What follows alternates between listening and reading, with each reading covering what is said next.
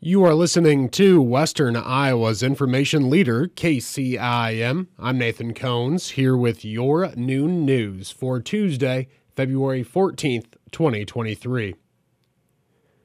Valentine's Day is a day for couples to celebrate their love for one another, but the Iowa Insurance Division also warns it is an opportunity for scammers to take advantage of people via online dating apps. Iowa Insurance Commissioner Doug Ammann says romance scams are one of the most common scams we see in our office.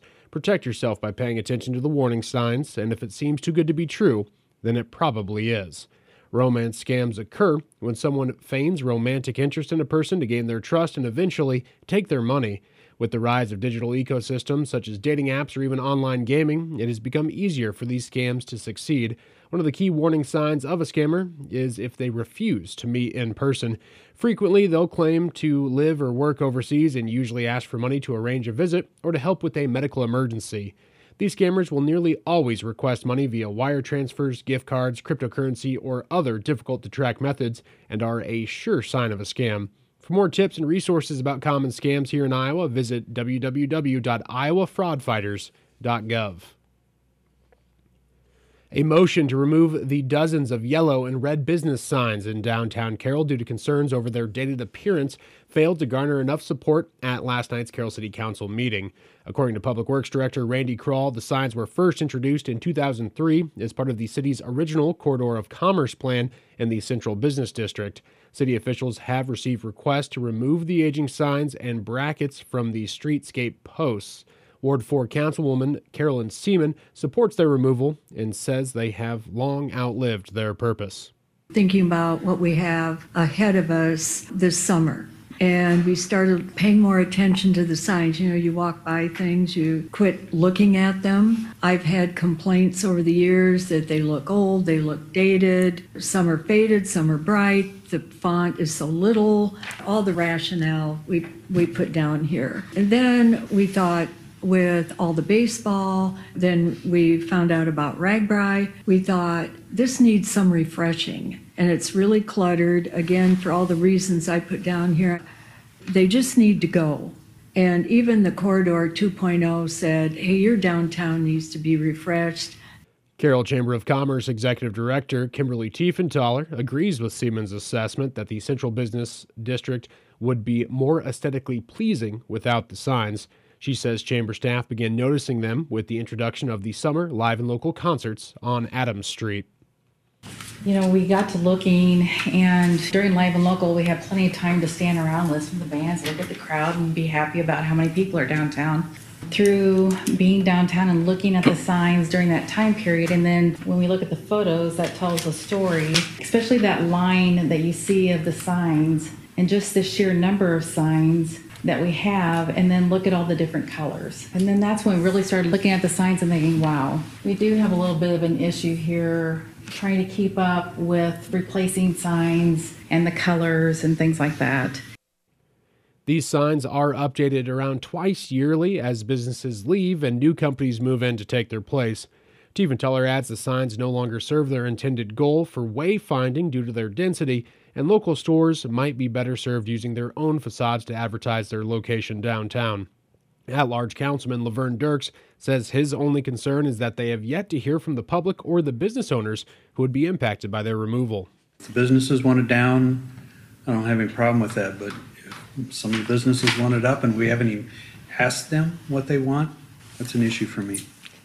Ward 1 Councilman Tom Bordonaro, who also owns Bordonaro's Meat Market on Adams Street, says it does not seem prudent to make a decision too quickly. I just think there's got to be some more thought put to this before we run and jump and take out all the signs. I mean, I don't see the high importance of it right now, but who am I? You know, just a business guy.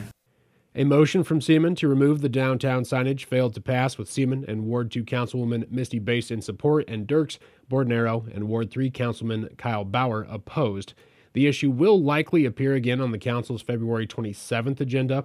Residents and business owners are encouraged to contact City Hall or an elected official to provide feedback before the council's next meeting. Work on the 2023 Farm Bill continues in our nation's capital, and U.S. Senator Chuck Grassley has announced more than a dozen meetings in the weeks ahead to hear directly from farmers and producers on the legislation.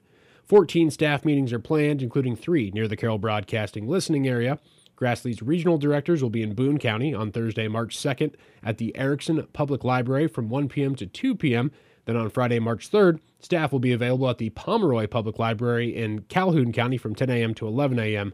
The final meeting in the area is set for that same day, again, March 3rd, in Shelby County, in the Shelby County Chamber of Commerce building. That's from 11 a.m. to noon. These staff office hours directly pertain to matters related to the Farm Bill. Grassley says, as work begins on the new Farm Bill, I encourage anyone to stop by my staff office hours in their area to ask questions and share their thoughts. Iowans are always welcome to reach out directly to any of my offices throughout the year. A complete list of the scheduled Farm Bill staff office hours is included with this story on our website. And we are going to take a quick break here, folks. When we come back, more news on the way after this here on KCIM. It's time to discover the difference between a good tractor and a great one with the Fendt 900, the ultimate row crop tractor, specifically engineered to take performance, efficiency, and operator comfort to the next level, giving you more uptime, less downtime all the time, with a 3-year full machine warranty and 3 years of scheduled maintenance. It's Fendt, it's time, and it's here. Learn more at Fendt.com. Hi, this is Lane Robinson. Visit one of our locations in Irwin, Corning, or Pocahontas, or visit us at RobinsonImplement.com, where service isn't a word, it's our #1 product. Serving part-time in the Army National Guard has led to a lot of firsts for me. It paid for me to be the first person in my family to go to school. That education got me to the first day at my dream job, which I can still hold while I serve part-time. That job and the home loan benefits I got from the Army National Guard helped me buy my first house.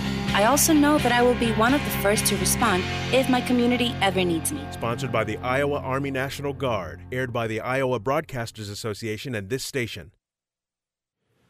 Welcome back to KCIM's Midday News. I'm Nathan Cones reporting.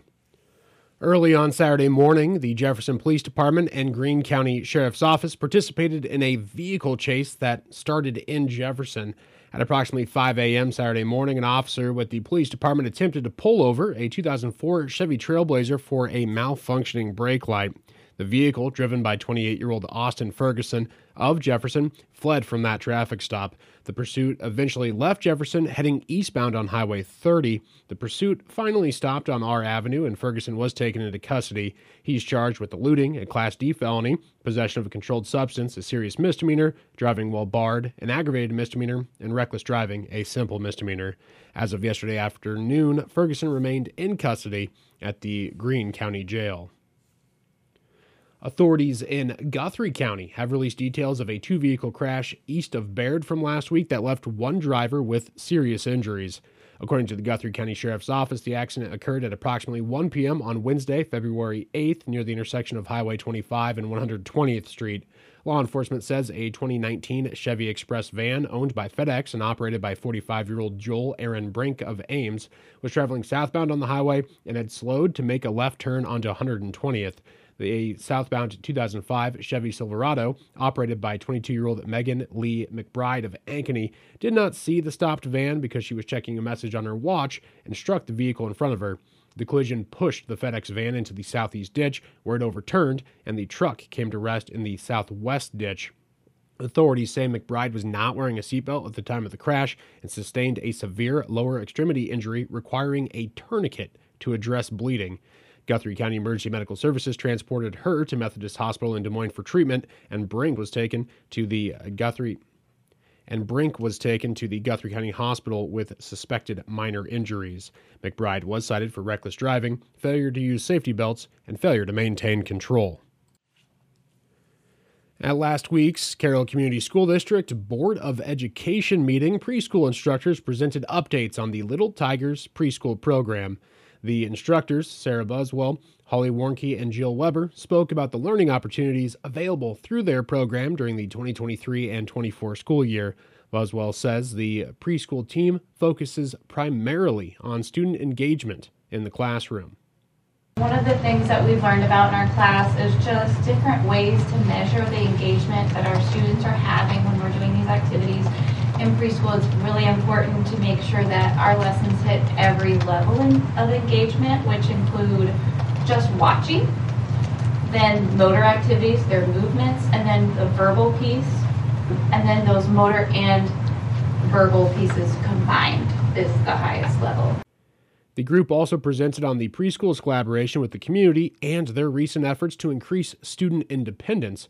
Regular professional development is crucial for early education instructors, and the district made the decision earlier this year to move preschool teachers' professional development days to Mondays, allowing staff to develop new knowledge and skills. On our professional development days, we have had some coaching with AA, problem-solving meetings. We've spent time looking at IEP data. We've had the My Teaching Strategies Interrelator Reliability Certification and training along with that. Superintendent Dr. Casey Burlaw says our preschool staff members have been leveraging their professional development time to the utmost potential, and I have been impressed with their ideas and continuous improvement. Little Tigers staff are collaborating with Kemper Catholic's preschool program and early childhood staff through specially designed instruction or SDI training, which allows them to teach kids with learning disabilities. For more information on the program, individuals can follow the link included with this story on our website. And earlier this year, Senator Joni Ernst was named as the ranking member of the U.S. Senate Small Business Committee and is launching a new program to recognize Iowa's small businesses in all 99 counties. On Tuesday, Ernst announced Guthrie County Quality Meats is the first recipient of her 2023 Small Business of the Week award. The company is owned by Grant Sheeter and Brett Rowley and is located in Guthrie Center. The full-service locker offers locally sourced meats for retail customers alongside custom order availability. Additionally, Guthrie County Quality Meats provides retail space for other locally produced goods such as pies, ice cream, and more. Ernst says, I'm proud to name Guthrie County Quality Meats my first Small Business of the Week for 2023. Grant's vision to bring a meat locker to Guthrie Center has come to fruition. Guthrie County Quality Meats is now a full-service butcher and retail business. I look forward to seeing this Iowa small business continue to grow. Senator Ernst plans to recognize Iowa companies every week throughout this Congress. A photo from the most recent presentation is included with this story on our website. And that is going to wrap up your KCIM Noon News for Tuesday, February 14th, 2023. For these stories and many more, be sure to check us out online by following us on Facebook and Twitter, on the web at 1380kcim.com, or through the Carroll Broadcasting mobile app. I'm Nathan Cohns reporting, wishing you a happy Valentine's Day.